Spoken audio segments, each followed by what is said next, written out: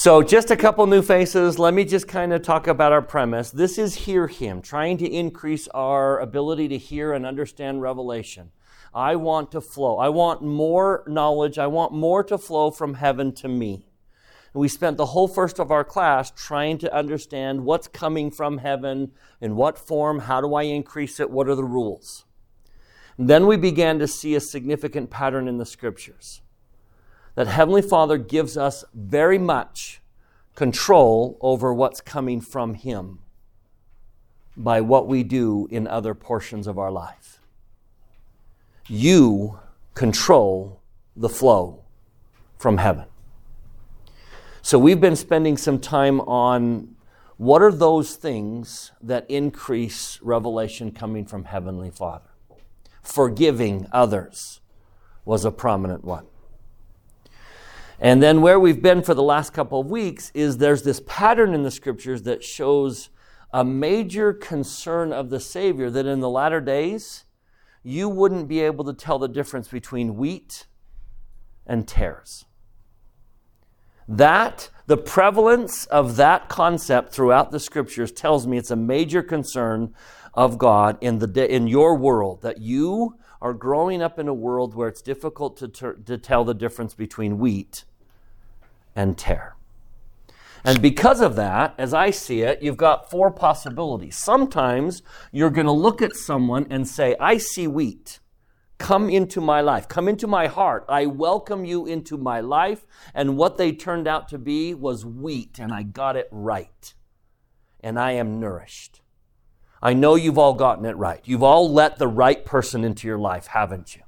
And you can now see that I got it right. The other positive is I looked at someone and said, you're a tare. Or maybe it wasn't a person. Maybe it was something. You're a tare. You're poison. Everyone else seems to think you're great, but I can see that you're not, and I'm going to keep you at a distance, and you've lived long enough to say, I got it right. I kept out a tare. Those are when we're successful. The problem, though, is occasionally we see wheat and let them into our life, and it turns out to be a tare. We poisoned ourselves. And that has a dramatic effect on what's flowing from heaven, doesn't it? As you look back on your life, can you realize that I lessened the flow when I let the wrong people into my life? I can. I let tares in disguised as wheat, and it affected this. The other negative is I saw a tare, but what it really was wheat. I kept out what would have nourished me had I let it in. I starved myself because I kept something out. So we've been here for the last couple of weeks. We've talked about some common tares that we let into our lives as wheat, and they affect the flow. Removing the tares is critical. And then last week we did probably the biggest one of these. The wheat we keep out as a tare. The most nourishing wheat that sometimes I keep at a distance is the Savior Himself. We love Him and we're terrified of Him. And we keep Him at a distance. We open the door and let Him in after I've cleaned up and I've dressed. But when does He want to come in? In the mess. He wants to come in the mess. But how do you feel about letting Him in the mess? Embarrassed. Yeah. Like, and so what do? You keep the greatest source of help at a distance. Because of your embarrassment. And that's an example of I see tare when it's really wheat. So allow me to do one more of these before next week's our last class, and I want to do one more of these. I think there is someone you are not fully letting into your life. And it's costing you revelation. I think there is some person, I think the person to whom you are the least kind is you. You are the person you're keeping out as a tare. I think it is our natural tendency to see the flaws. I think I know why people don't like to see pictures of themselves. Because when I look at me, I see a flaw. And then when I look at a picture of me, I realize that you see the flaw. And I don't like the fact that you see the flaw. So let me take you on a little scriptural journey. I think I can point out where this began. I call this the original temptation, the very first temptation, because I think it goes all the way back to the Garden of Eden. Turn with me to Moses. Moses chapter 3. Pearl of great price, Moses chapter 3.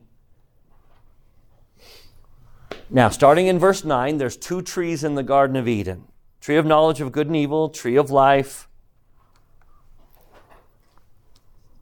So go there. Moses, pearl of great price. I'll pull it up so we can do it together. Moses chapter 3. All right, ready? Verse 16. Now let me read it, and then I need you to direct me as I act it out. Okay? I'm going to act it out. You tell me what to do to act it out. So this is where God comes down to Adam and Eve in the Garden of Eden. Now, there were not only 2 trees, right? How many trees were in the Garden of Eden? Many, many trees. So Heavenly Father comes down, and I, the Lord God, commanded the man, saying, of every tree of the garden thou mayest freely eat, but of the tree of the knowledge of good and evil thou shalt not eat of it. Now I want to emphasize the word every. Let me read it again. You picture how you're going to direct me. Ready? Of every tree of the garden thou mayest freely eat, but of the tree of knowledge of good and evil, don't. Now, I'm going to pretend to be the father as we act out this play. Tell me what to do when I say the word every. That's it. Tell me what Heavenly Father always points out in your life. All that you are. Of every tree, there's only one that I've held back. Of every tree, thou mayest freely eat. Heavenly Father will always point out all that you have, all that you are. Look at all that I made when I made you. Of every tree. Now, we're going to use the same word. We're going to contrast that with a different scene. You tell me how to act this one out. Ready? Chapter 4. We're going to use the exact same word. Ready? Verse 7. This is the serpent. This is Satan. Let me read it. You ponder how to direct me. Ready? And he said unto the woman, hath God said, ye shall not eat from every tree of the garden? Let me say it again. Ready? You're going to direct me. Hath God not said, or hath God said, you shall not eat of every tree? Same word. Direct me this time. What am I, Satan, doing when I say the word every? He's turning your attention away from what you don't have. I'm pointing to what? Didn't Heavenly Father say you could eat from every tree? In other words, what will Satan always point out? What you can't.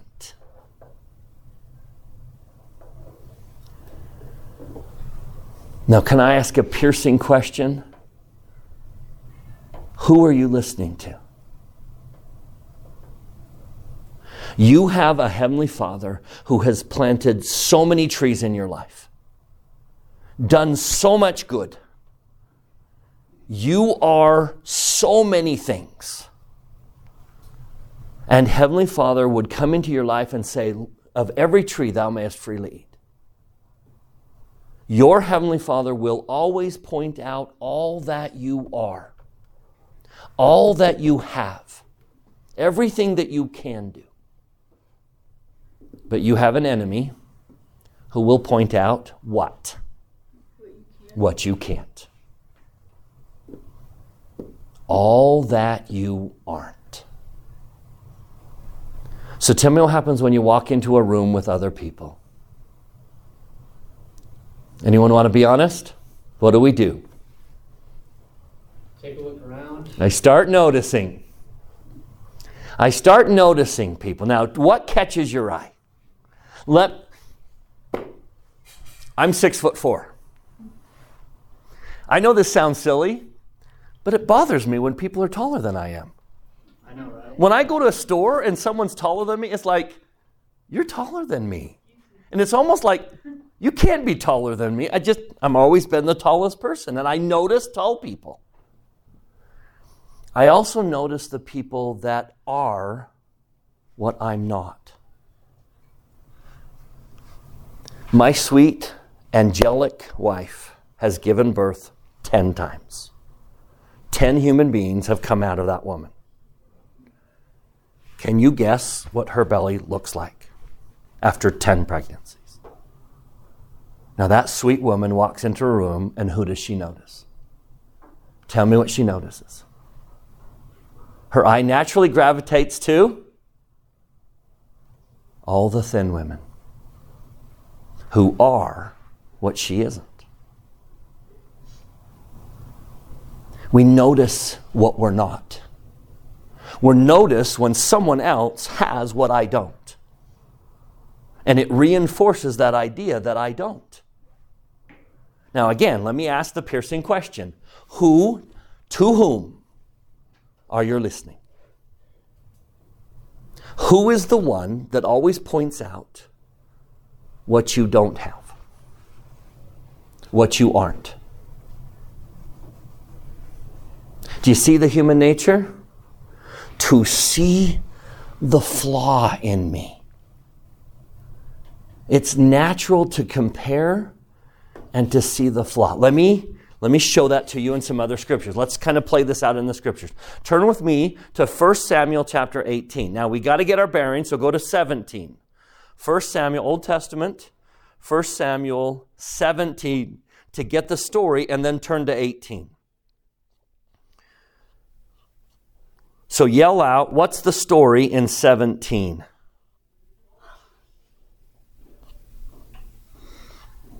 You know it. David and Goliath, okay? So king of Israel is Saul. Saul is the guy who should defeat Goliath. Saul's the leader. Saul's the captain. He's the king of Israel. He's been with the army. He's won mighty victories. And along comes this little pipsqueak shepherd boy and takes out the Goliath and wins the war. Chapter 18, they're heading home. And the women come out singing. Now tell me what the women are singing in verse 7. Chapter 8. Now go to 18. What are the women singing in chapter 18, verse 7? Saul has slain his thousands, and David has slain his 10,000s. Now how's Saul going to react to that? How was Saul? Now, do you think Saul's a little sensitive to the fact that he couldn't beat Goliath and this little pipsqueak came around and did? Is he feeling great about himself in this moment? And now the women are singing, David, David. Now watch human nature. Saul was very wroth, and the saying displeased him, and he said, they have ascribed unto David 10,000. And to me they have ascribed but thousands. Tell me what he just did with the word but. Let me read it again. To David they have ascribed his thousands, and to me they have ascribed but thousands. Tell me what he's doing. He's comparing. And not only is he comparing, what's he doing with the word but? He's devaluating his accomplishment because why? Something good happened to someone else. We have a human tendency, because something good is happening to you, to tear ourselves down. Because you're pretty, I feel bad about myself. We tear ourselves down. I was once teaching this lesson to another group of college students, and this girl raised her hand and she just told the perfect story. This girl A, likes a boy who likes girl B. So girl A likes the boy who likes girl B. Now, girl A and girl B are on lots of classes together. And she knows that he likes her. So tell me what happens when girl A and girl B get together. Girl A says, why does he like her and not me? And then says, oh, that's why. And because of that, every time she sees her, what does she do to herself? She butts herself. She butts herself. To David they have ascribed 10,000, and to me they have ascribed but thousands. Because she's pretty, I'm a loser. Because she's pretty, I'm a loser. Do you see the human nature there? Do you see how sad that is? Now, what am I keeping out of my life as a tare? Who I am and what I've done. Saul is tearing himself down because someone has done something good. And I know we do it. Why don't people like reunions? Why don't people like to go back to their high school reunions? Because what do? What game do we play at high school? Can you imagine going back after 10 or 15 or 20 years and going back to your college, and what game are we going to do? Oh, you became that? And we butt ourselves. Your children are where? And we butt ourselves. You're doing what? And we butt ourselves.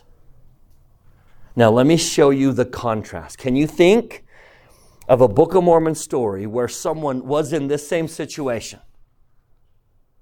There's an equivalent story in the Book of Mormon. 5 friends struck down by an angel, all go on missions. Where do these 4 go? Where do these 4 go? The coolest mission in the entire world. They go to the Lamanites and convert thousands of them. This one goes where? Ammoniah, where the women and children get burned. When do they meet up? But what's going on? What's the situation? Alma's coming out of Ammoniah, the destruction of the people he preached to. The Lamanites came in and slaughtered the city. And on the way out, he meets Ammon, Aaron, Omner, and Himni coming back with thousands of Lamanite converts. Do you see the same potential here? Do you see the moment where he could butt himself? He could say, you converted thousands of Lamanites, and I got a Nephite city burned? Boy, I'm a winner. I'm a great missionary. Let me show you the contrast. Ready? Alma chapter 29, one of the great chapters of the Book of Mormon.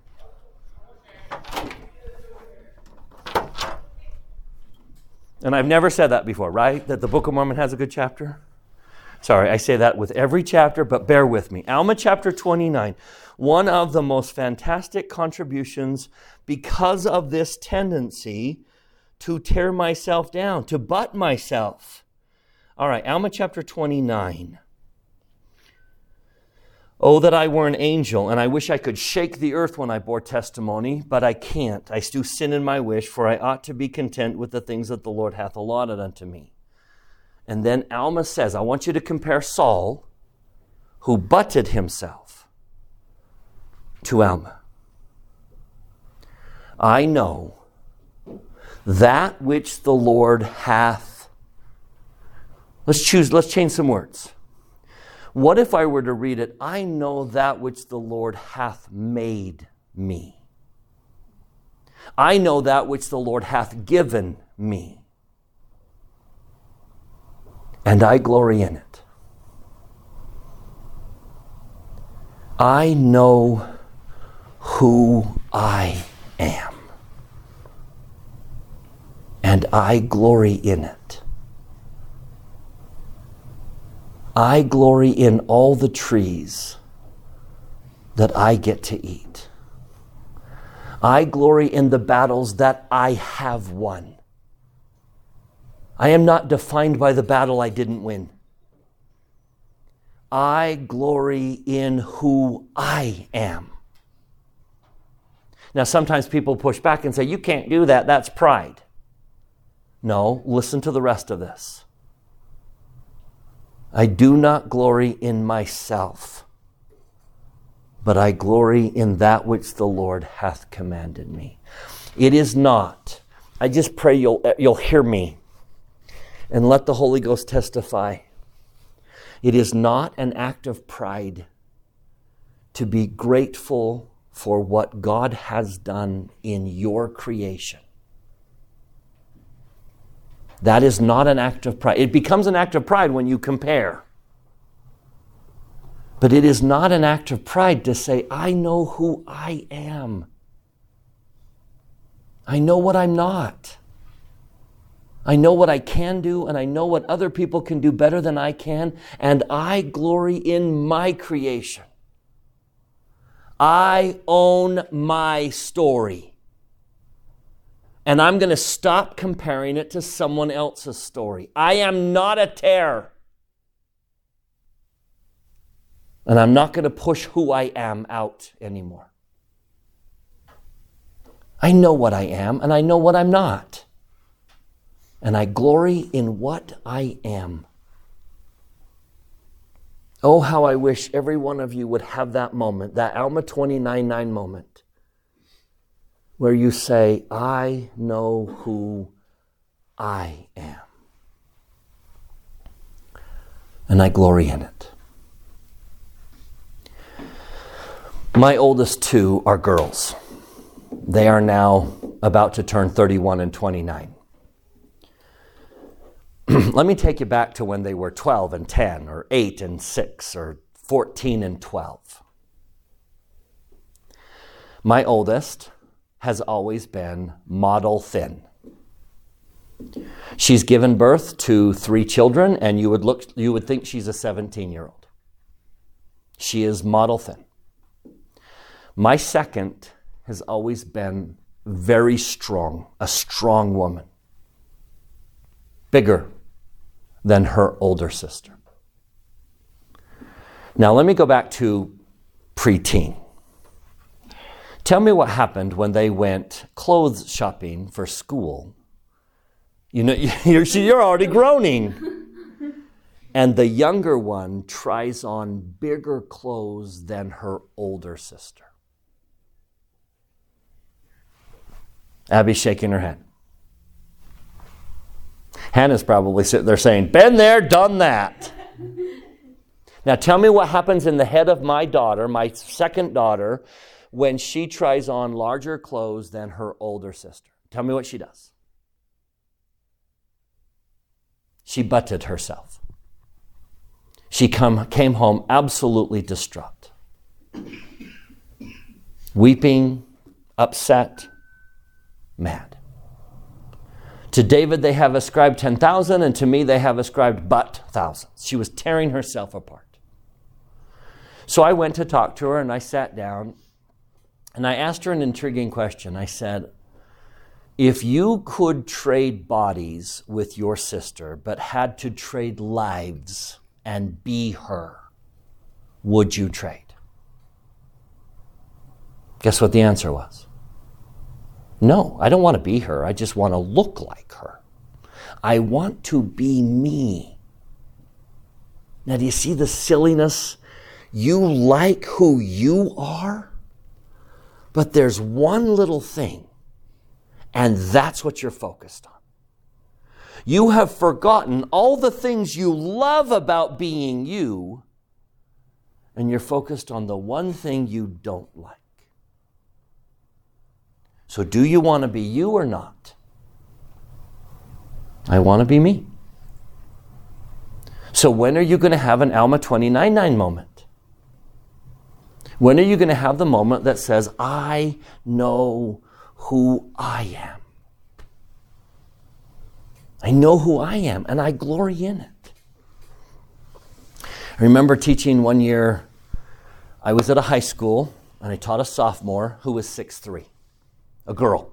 A sophomore girl who was 6'3". Now, can you imagine how a 6'3" girl walks into the room when she's a sophomore in high school? Can you picture that? How does a 6'3" sophomore girl walk in the room? Because? Tell me her thinking. I don't like being tall. I don't like being tall. I watched her all year long, her whole sophomore year. I saw her slouching everywhere. Then she made the volleyball team. And then the basketball team. And pretty soon she began to realize what she was. By her senior year, how would you guess? How would you hope that she walked in the room? She walked in the room her senior year, head up, taller than every other boy in the room. And she didn't care. Because why? What moment had she had? What was the great moment that somewhere along the line happened? I'm 6'3". And I glory. I own my story. I know who I am. And God made something phenomenal when He made me. She finally let the person she had been keeping out of her life in. Now, I believe wholeheartedly you can have an Alma 29:14 moment only when you have an Alma 29:9 moment. I'm going to write that because I want you to remember this. You will, if you can have an Alma 29:9 moment, then you can have an Alma 29:14 moment. I honestly believe with all my soul, you will never have an Alma 14 moment until you have an Alma 29:9 moment. So what happens in 14? As a contrast to Saul and David, as soon as Alma knew who he was, what happens?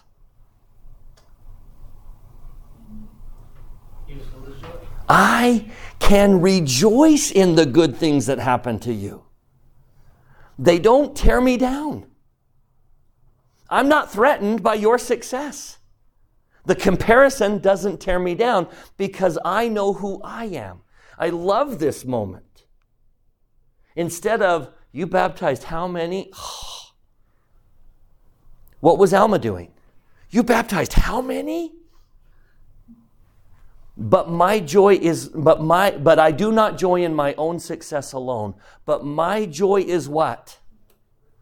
More full. I am happier because of your success. Isn't that a better way to live? Why do we keep living? I am budding myself because of your success versus I am happier because of your success. It doesn't threaten me. Now, what is the moment? When is the moment your success no longer threatens me? When I accept who I am. When I stand up tall, I know who I am. I'm not saying I'm better than you, but I am rejoicing in my creation. Now, it is fitting the story I'm about to share, the quotation I'm about to give you. It's going to make me emotional. It's very fitting who I'm about to quote. Can you imagine being Pat Holland and being married to Jeffrey R. Holland? Can you imagine? She passed away today. Pat Holland passed away today. Can you imagine being married to Jeff Holland? Pat Holland is very shy and quiet. Can you imagine being married to Jeff Holland? Can you imagine grocery stores and church meetings and family reunions? Can I just let you picture that life of Pat being married to Jeff and getting lost? Can you see it possibly happening that Pat gets lost being married to Jeff?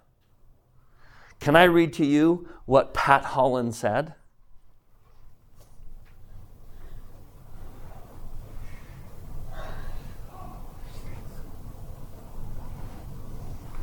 Her own words. Our Heavenly Father needs us as we are.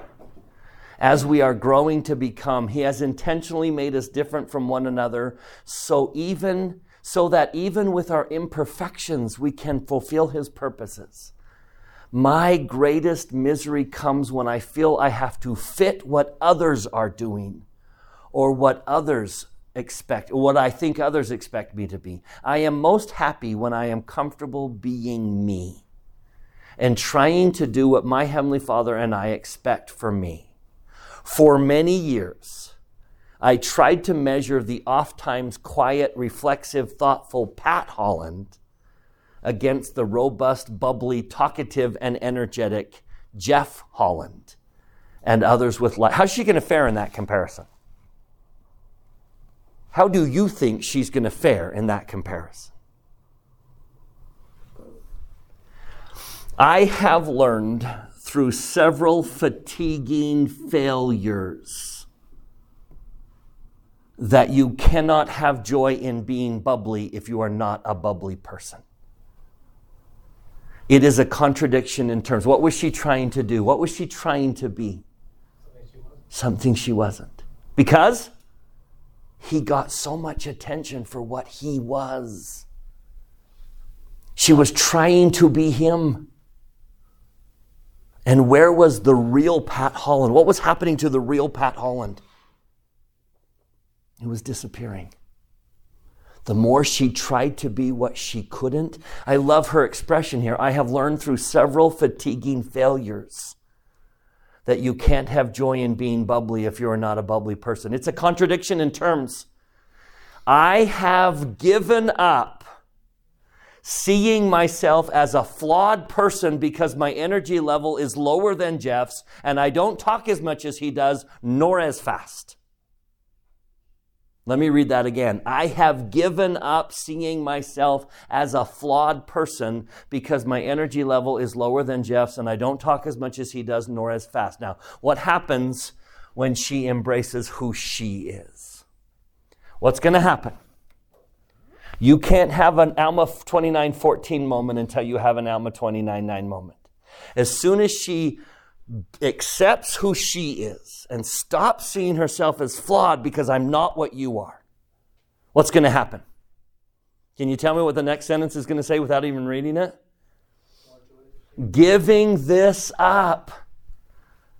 Giving this up has freed me to embrace and rejoice in my own manner and personality and the measure of my creation. Ironically, it has allowed me to admire and enjoy Jeff's qualities even more.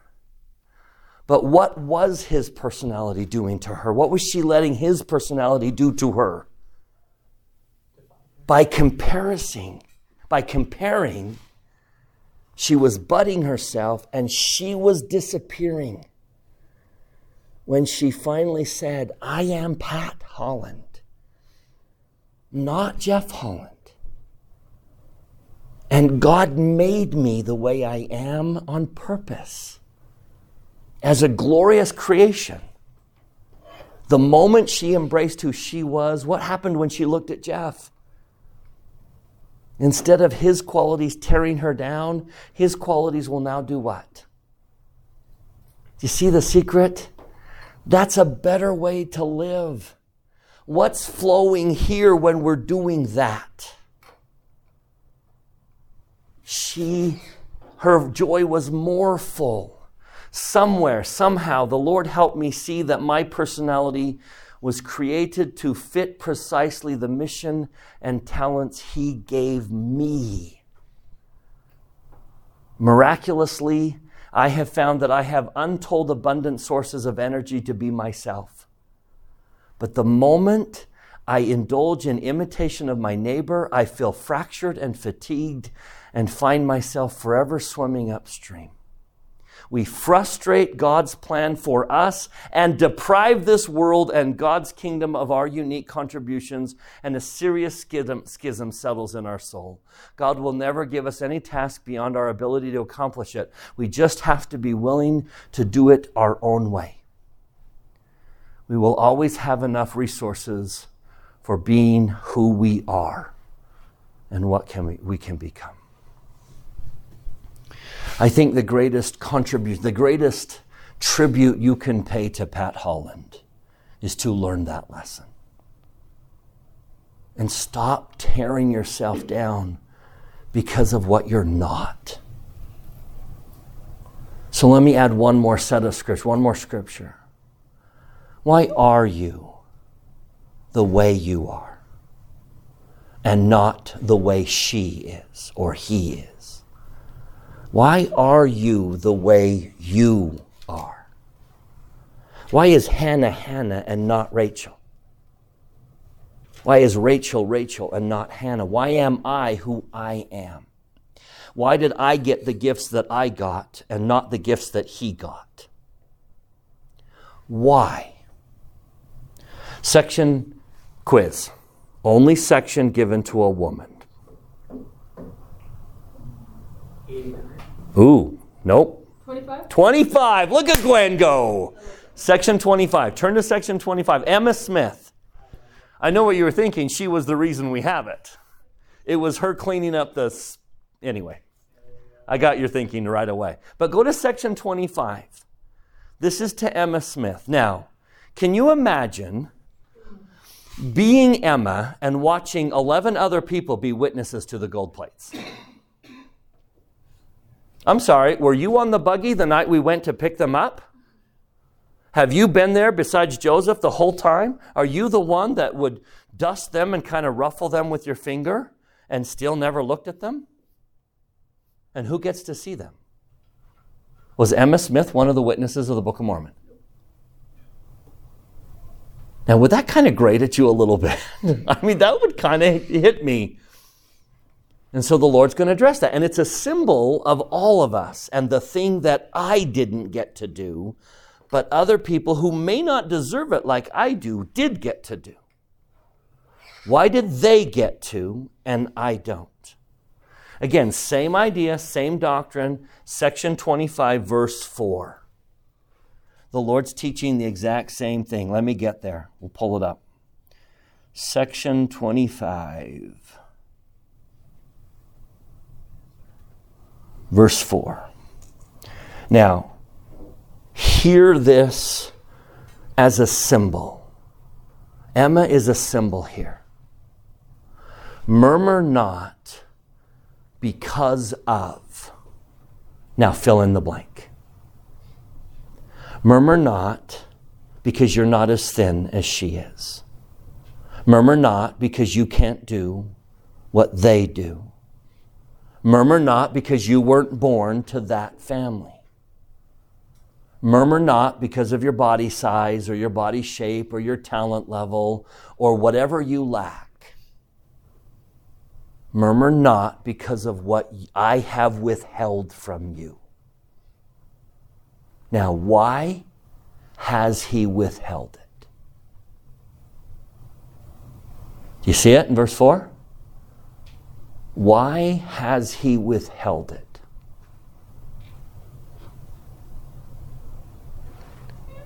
It is wisdom in me.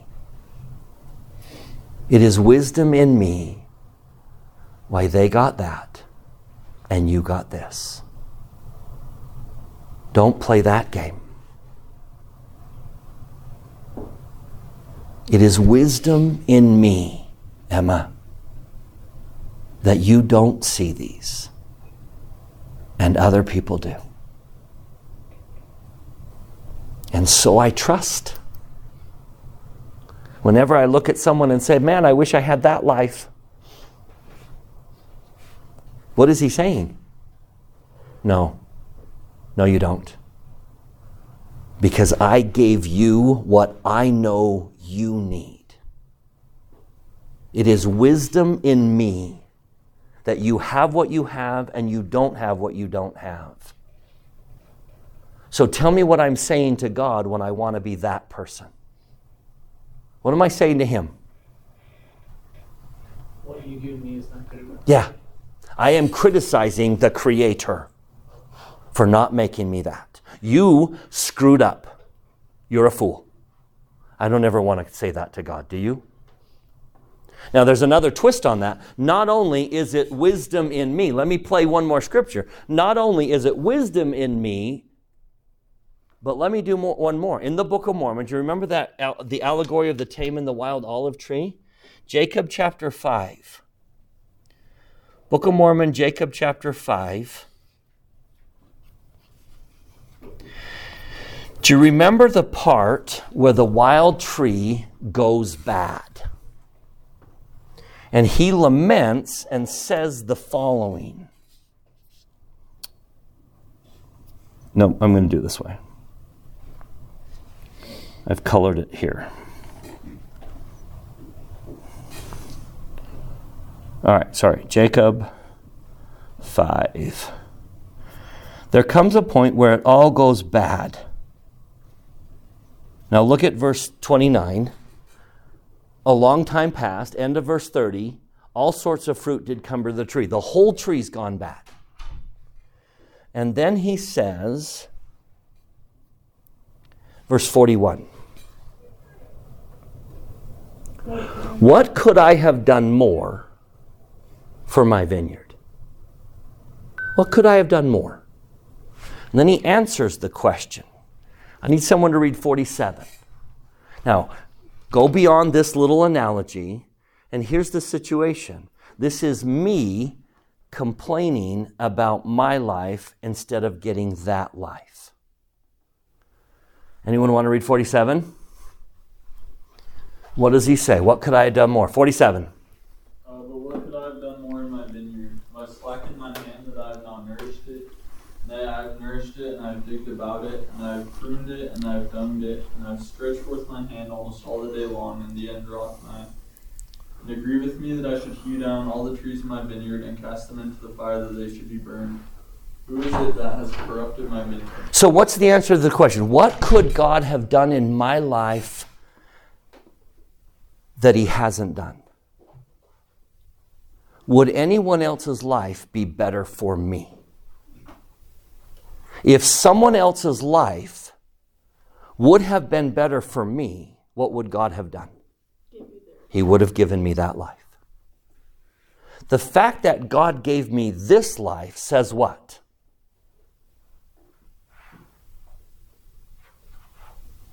How would you answer that question?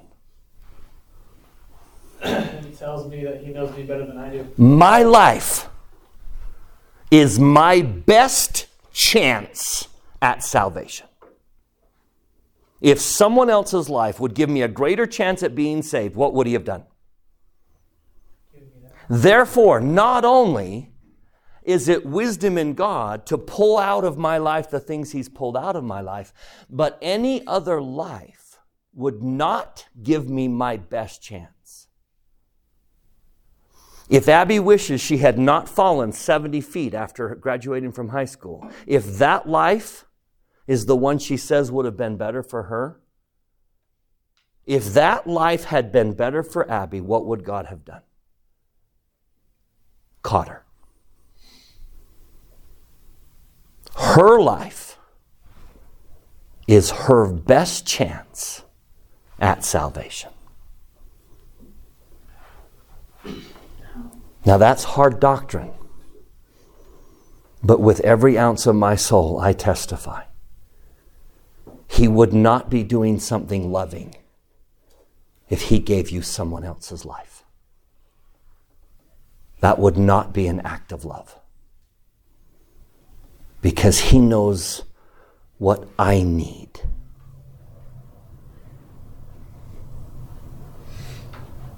You are not a Tare. Your life is not a Tare. Own your story. Rise up and say, thank you, Lord, for the life I have. I acknowledge with all my challenges that this is my best chance at salvation. And anyone else's life would not be.